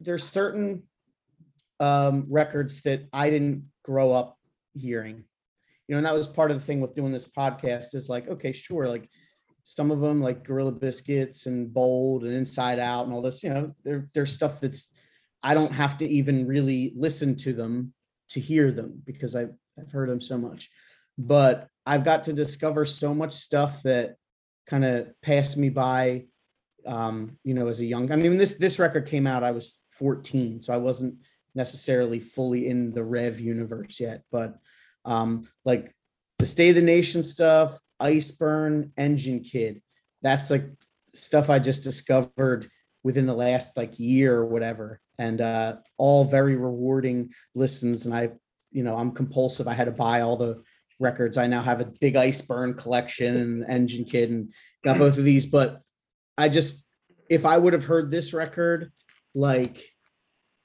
in 1997 or something, I would have loved it because I was so into that kind of stuff. So I'm kind of kicking myself that like I didn't hear it sooner. There was a song on the in-flight program. I think that was a piece, right? Was the That's in-flight program. Yeah. But I did know that track. But yeah, that Matter Over Mind, I just think is when I first heard this record, I would listen through and then I kept going back to that song, like played it on a loop. Right on. It just gets me fired up. And then on the first record, I have to say that opening track, Paint Myself, is such a good like first song. So if I had to pick for that one, I'm gonna pick that. So Oh, right on. Thanks. that's my story. So Rob. Oh shit. I'm gonna go like there's I'm gonna do 3, I guess, just because I know I'm supposed to pick 1, but You do whatever you want. The Fuel thing, and I did not think about the Cranberries, but because I always thought about Diane, right? Like the Diane song, like, and that's what really kind of dismissed the pun, but fueled me to basically get that song going. So I mean, and that was the sort of like, as Diane is like, that's such a powerful song that that Husker Du did, and that kind of got me on that. And then Peace was definitely, I mean, that was just like, I think Mark came with that, as like with that I mean, just a powerful opening song, and just the bass driving that. And then of course for me it was like Replace, because I think I put a lot of thinking into that songwriting, and it just kind of, I think that song and Fuel kind of really kind of saw me kind of moving my songwriting to some different levels of thinking and kind of working things out in my head, like, okay, how do I write songs? Like, where is my next sort of work going to come from? So I think that was like those 3 songs really kind of made me go, okay, I can do this, and I can also move in some different directions as I keep moving forward and evolving, as a songwriter. Were there any songs like Discogs only lists these 2 records? You guys didn't have any, 7 inches, no B-sides. Were there songs that were written for a possible 3rd record that never got recorded? I think there was a couple things that we X'd out in the studio. I was just going to bring that up. There's one track, and I don't remember at all what it sounded like, but we're mixing, and everyone's just real quiet, and like and I can't remember if it was me or Rob. I can't remember who like broke the silence first, but one of us was like, this song kind of sucks. And everybody, like, I remember everybody collectively being like, I know, right?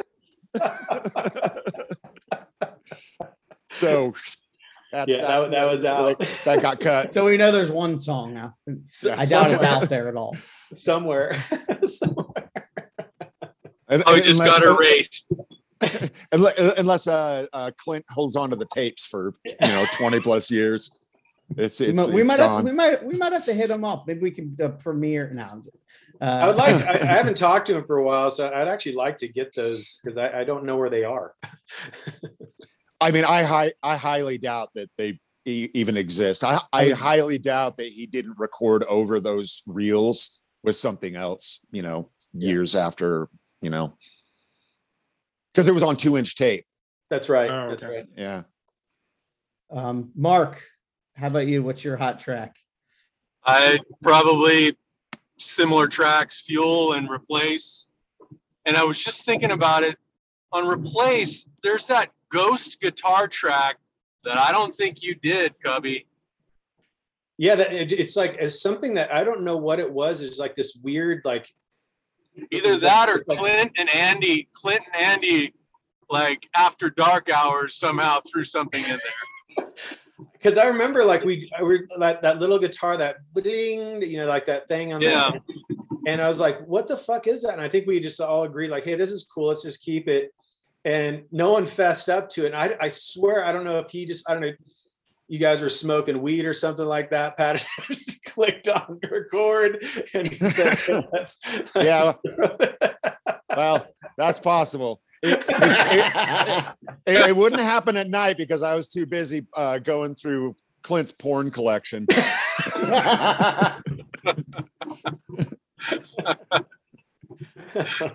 I do remember the one funny moment while we were recording about Mark is that we were smoking weed in the control room, and I see Mark like sort of like saunter off to the door, and he closed the door. And I still want to believe that he closed the door so it would hotbox so he could get high, but he wouldn't actually have to smoke. Some kind of like straight edge loophole or something. You know? I'll go with that.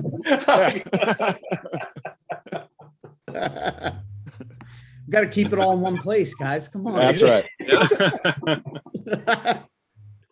Probably where the Ghost guitar track came from. That's probably.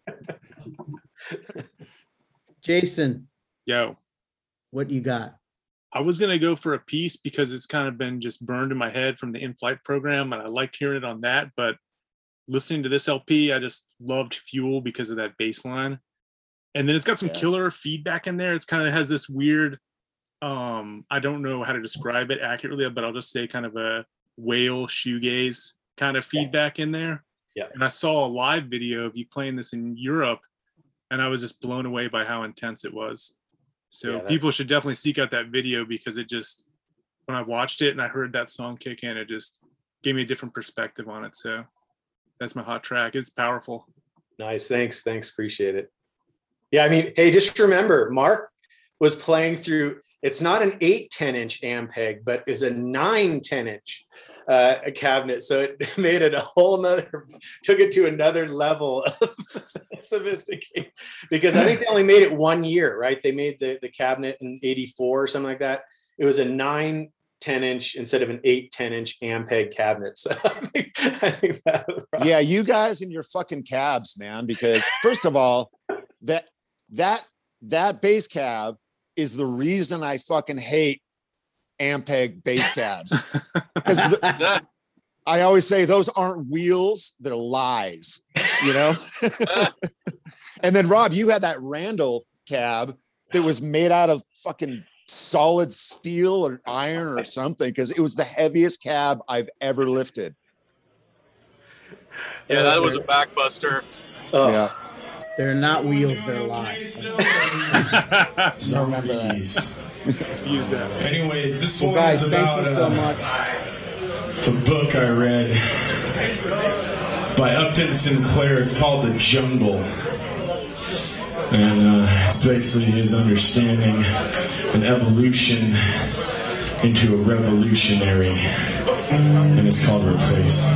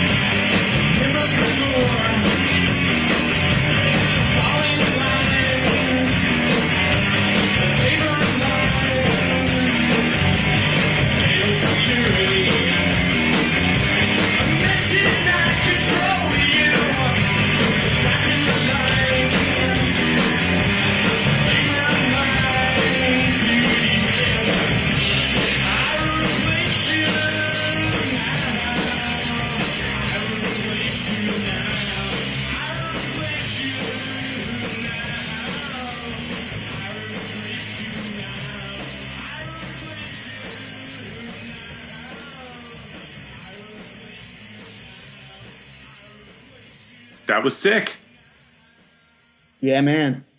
This was another mystery band for me until, prepping for, for the episodes. I heard the song on the State of the Nation song that was on the in-flight program. Yeah, same. And I thought it was fine. Like it wasn't, I believe that was A Piece is the song on there. Yeah, you're right. Cool song.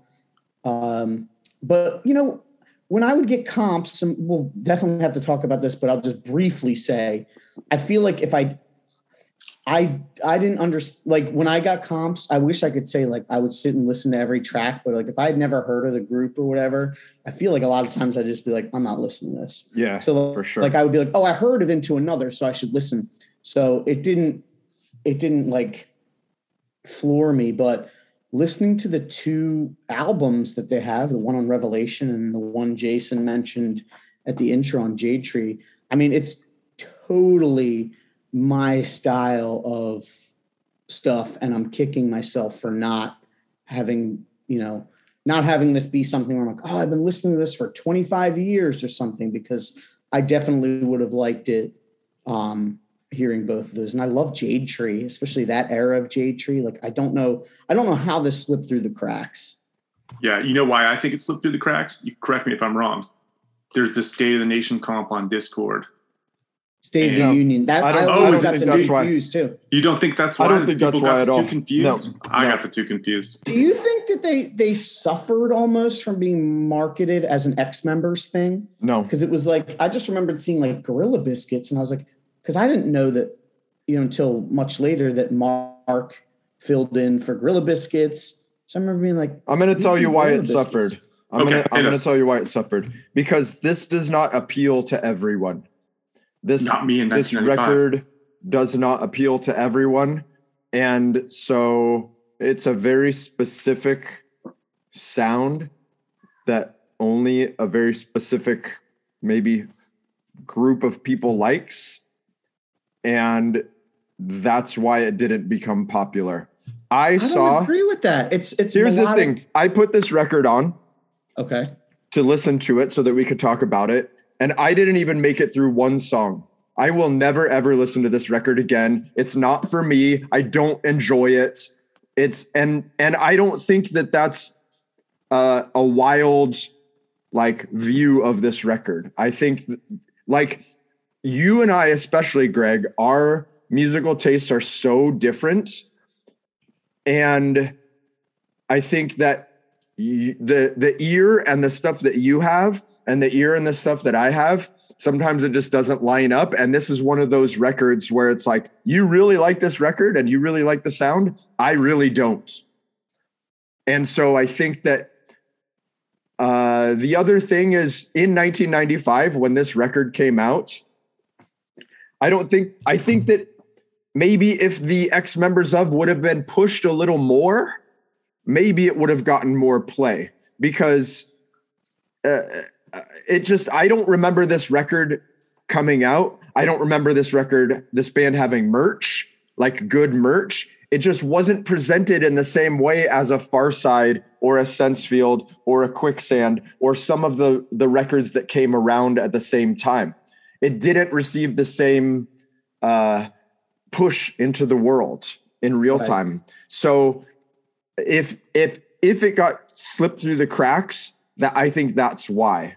And I wanted to add too that, like, look, what to some people, what Javier's saying may sound harsh, but you have to understand, especially now, we're getting into territory where we've either not heard the bands ever, or it's, we're not in Rev 1 through 20 anymore.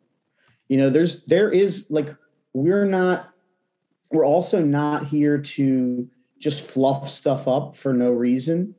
So far, we've been fortunate where I'm able to find redeeming stuff. Like, there hasn't been a release yet where I'm like, this is terrible. We're at 44. Like, I enjoy this stuff. Like, I hadn't heard Slipknot, and I thought that was killer. And I've already talked about how much I love Engine Kid and Iceburn. And this was another one I hadn't heard. And I will, like, these albums both are like in a steady rotation for me now. Yeah. To me, I hear it, I'm just like, well, why wouldn't this appeal to people? Because to me, it's just like melodic post-hardcore. But yeah, I didn't like the vocals. I didn't like the vocals. No, not at all. Oh, I like them. No. Yeah. And it just didn't grab me. Now, keep in mind, I also am the only one out of the three of us who saw this band. And when I saw them, I thought it was very boring and I wasn't into it. It was a 3-piece which is hard. It's a hard sell sometimes, especially at a hardcore show or a show where there's hardcore adjacent bands playing. And I just, it's weird too, because like trying to remember the show and then putting the record on, they sounded more upbeat on the record than what I remember at the show. I kind of remembered more of a little bit of a Policy of Three vibe. Which I remember them feeling. Which, yeah. So if I were to go back and listen to a Policy of Three record right now, I don't think that I would make it through the whole record either. I bought the 12-inch because I saw them with Grip and Ashes. And so I was like, this 12-inch or Policy of Three? Policy of Three. Okay. So I was like, oh yeah, this is cool. I'll buy this. And I probably listened to it like 6 times and then got rid of it. And I think this kind of falls into the same thing where maybe if I would have seen them and bought it and tried to get into it, I could have. But then 25 years later, this is not for me. Also, and for those I don't think that what I said was harsh. I think that if you thought that anyone who thinks that what I just said was harsh is soft as fuck. And I didn't say it's garbage. I didn't say it's unlistenable. I just said, I don't like it and I won't go back and listen to it. I don't think that that's mean or rude. That's just me though. Can I say something there? Kick it. You should listen to it start to finish. Try to give it a shot. I won't. It's hard.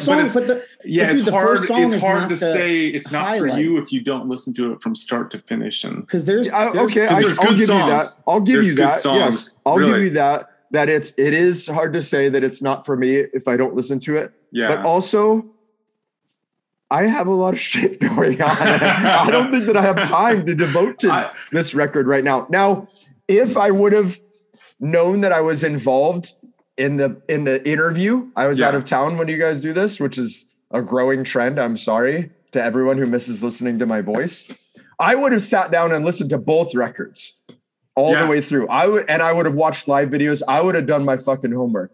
But because I knew I wasn't on the interview, I kind of knew that I could cheat a little bit. And so I just put it on and I was like, no, I'm not going to do this. Did you like the In Flight? Their song on In Flight? No, absolutely not. Well, that's the first song on the record. Yeah. Here's the thing about the In Flight comp. For me, compilations work best when they're exclusive tracks or new tracks. This is not a compilation. This is a label sampler to me. Yeah. And now Rev 100, that's a fucking compilation because it has unreleased, demo, new, rare tracks. All of my favorite 90s compilations have at least a few like exclusive tracks. Antimatter, The Difference Between Us, definitely not the majors.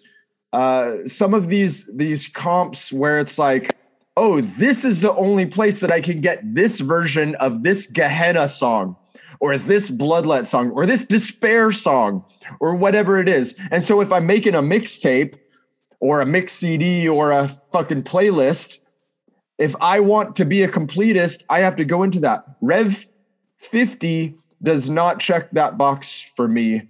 And so it's just a bunch of songs put together to get people like Greg, no offense, to get people like Greg to listen to these other records. And it worked. It worked for Greg. When that came out, you were already into the stuff. Yeah, I was going through it. You weren't. So I appreciate that. People like you, maybe people like, say the Pat Flynn's of the world or people in different countries or whatever who didn't have the same access that I did living in Orange County in 1995. I totally get it. But for me, that doesn't work. Well, I think that, I mean, when you hear the interview, obviously none of me and Jason, our hot tracks were not the first track. And I think the first track's a good song, but it's not, definitely. I wouldn't like, as far as first tracks, I prefer the first track on the Jade Tree record is almost like I sent that to somebody who'd never heard and he's like, oh, this is kind of like almost like Drive Like Jehu-ish, like kind of has that John Reese, like I don't know. I'm well, here's the other thing. If I wanted to listen to this right now, First of all, this is my bad. I don't listen to Spotify on my computer. I have too many other fucking programs to listen to Spotify on my computer. So if I Google State of the Nation Revelation Records, the first thing that comes up is Rev HQ. Second thing is Discogs. Third is eBay. Then Rate Your Music. So if I wanted to listen to this record, I'd have to listen to a fucking YouTube stream of it. Or I'd have to put it on Spotify on my phone. On fucking Bandcamp. Or doesn't Rev have a Bandcamp? They do, and it's not on there. Igby. Okay, fair enough. I don't know, man. And I can't illegally download it because actually I could find a FLAC version of it if I wanted to. I think about the bands that they reference to me, State of the Nation. And it's like, well, of course Javier's not into it. I think people, so say if someone this is the first time someone's listening, like he doesn't like, I'm talking about him like he's not here. He doesn't really like anything from DC or like Midwest, like your Husker Du's and your Replacements and all that kind of stuff that is sort of referenced in the music of State of the Nation. So it's not a shock to me. Do you want to hear a review of the record from September 1st, 1995? Please. Lollipop. Where's this at? Lollipop Magazine. A gentleman by the name of Tim Creeder did this review, and he says, picture a really angry Matthew Sweet. Huh. Do you think that's true? I love Matthew Sweet. Matthew Sweet had a video, and I can't remember what the video with the fucking anime on it. Yes. Okay, listen. Okay, go ahead. This CD is chock full of power pop excrement. Really lame, not very political, with annoying vocals. I'd rather listen to Michael Jackson's Free Willy epics. The people at Revelation must be on crack to promote this album. I hope they get dropped and die of starvation. Save your money for the 90210 soundtrack instead of buying this. Okay, first of all, that's a trolling ass review. Trolling didn't exist in 1995. This is pre-internet. That's a primitive troll right there. I disagree with shit, first of all, it's political and it's not power pop, and anyone that listens to music can tell you that. Yeah, I disagree. Fucking with lollipop. Pretty much every word written in that review. Besides maybe it's sounding like an angry Matthew Sweet, which to me is a good thing. And power pop, not like that's it's just like, to me it's just like, if this is power pop, then so is fucking Jawbox or whatever. Like, exactly. I don't know. I think the record's awesome. I think the Jade Tree record's really good. I think too, this sort of, how do I say it? So, there was, when we did the talk about Inside Out, I think there was, the opinion, again, we stay impartial. We're here. We're just listening to the stories, but I'll address it. There was the conversation in there where, Rob and Mark were essentially referred to as like Zach's yes men or lackeys, whatever you want to call it. And hey, everyone's entitled to what they want to think. But I do think that when you hear this, it's like, no, these guys were like have talent. Like, they have talent. They're not just some guys that were just along for the ride. Rob has done a lot of stuff politically with writing and in academia. Mark has done stuff with he's a tour manager now. Dude, like, straight up, Mark's bass lines on this shit make me want to learn how to play bass. Really? That's what I'm saying. Like, the bass lines on this shit is what got me on this record. So I don't think anybody has ever doubted the Hayworth brothers' musical abilities. No, and I'm not even saying, but I'm just saying I think this is a nice, like, for those who maybe heard that and thought that was the be all end all. This presents another side where I think you can it's interesting because that Inside Out interview. To me, when I think of State of the Nation, it doesn't compute. I don't equate the two. I've never equated the two. I've never thought like, oh, these guys in State of the Nation are just Inside Out B team. I've never thought that. This has always stood out on its own in my mind. Even if I've never liked it, it's its own thing, and I appreciate it for that. Yeah, I think so too. And I hope, I'm going to say, for anybody that likes melodic, post-hardcore, whatever you want to call it, Discord stuff that Discord I think was doing probably in the early 90s, late 80s. The more aggressive Bob Mould, Sugar, like, you're gonna like this record. And I'll say I love it. But it's, I would call it Greg rock. Like, it's literally like checks every box for like what I like in bands. And, whereas like Javier likes, crazy, noisy, chaotic stuff, which that doesn't really check many boxes for me. No. But yeah, definitely check it out. It's on Spotify. Listen to the Jade Tree one as well. And it was cool to talk to those guys. And I can't really think of anything else I need to say. Just I don't know. Makes me want. Now I'm like, I think when I go back to work, I'm going to listen to the record. I dig it.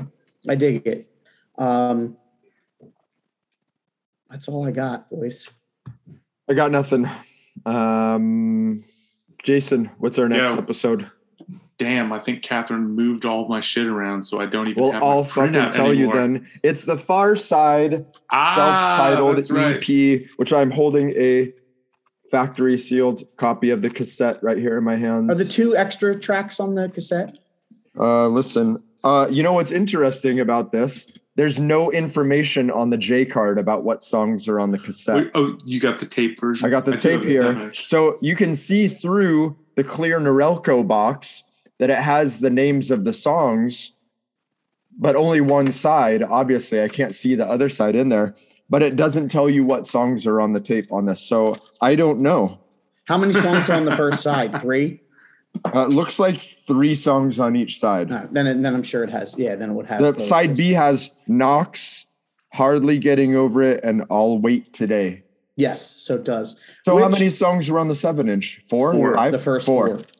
Cool. So I guess we can, because it's done. For that one, for people to look forward to when you're hearing this, next time we had a chat with Popeye, Bob, and Kevin about the record. These guys were out of town, and I got to be joined by our friend Bedge. So bit of to Bedge. And it was a super fun conversation, as anything Far Side related is. Those guys are an absolute pleasure. And I'm stoked for people to hear that one. So next week. Cool. Someone sell me your State of the Nation t-shirt. I'm buying. Do they have good merch? Yeah. Mark sent me a photo of one of their shirts. It looks sick. Yeah, we'll share some. Have to share some of this stuff. He sent some cool flyers and shirts. Yeah, but it was the only shirt I've seen. One shirt. Yeah, right? it's just one shirt, double-sided, and it has the inside of the layout, that illustration, and the back has something cool on it. Yeah, so go listen to it. Also, don't forget, you guys, I took photos of the Far Side artwork. And I'll share that as well. Yeah. Awesome. I think in my excavations at Revelation, I uncovered the original, like when they went to the portrait studio and handed them back the portraits in an envelope. I held that in my hands. That's awesome. We talked all about that in the episode to give people a little teaser. All about the photos, the stories behind the songs, the song titles, and everything. It was awesome. Yeah. Sweet. All right. Well, we'll see you next episode. Bye. Thanks, everybody. What's up, y'all? Javier here. Just wanted to give a special bit of bow to our top tier patrons. Billy Tennell, Bram Hubble, Brandon Gavell, Brian Skiffington, Brooklyn, Cesar Falcon, Chad Keplinger, Cliche John, David Palmer, Dirk Focused, Dustin Perry, Greg Jackson, JPD2, Jeremy Holohan, John Cowell, Quiet Keith, Maddie Cox, Nate of Head to Wall fame, Rob Moran, Ryan Walker, Tim Shear, Siren Records, and Dollar Slice Bootlegs. If you'd like more information about how you can help us and find out other cool shit, go to www.wherewentpodcast.com. Bidabo.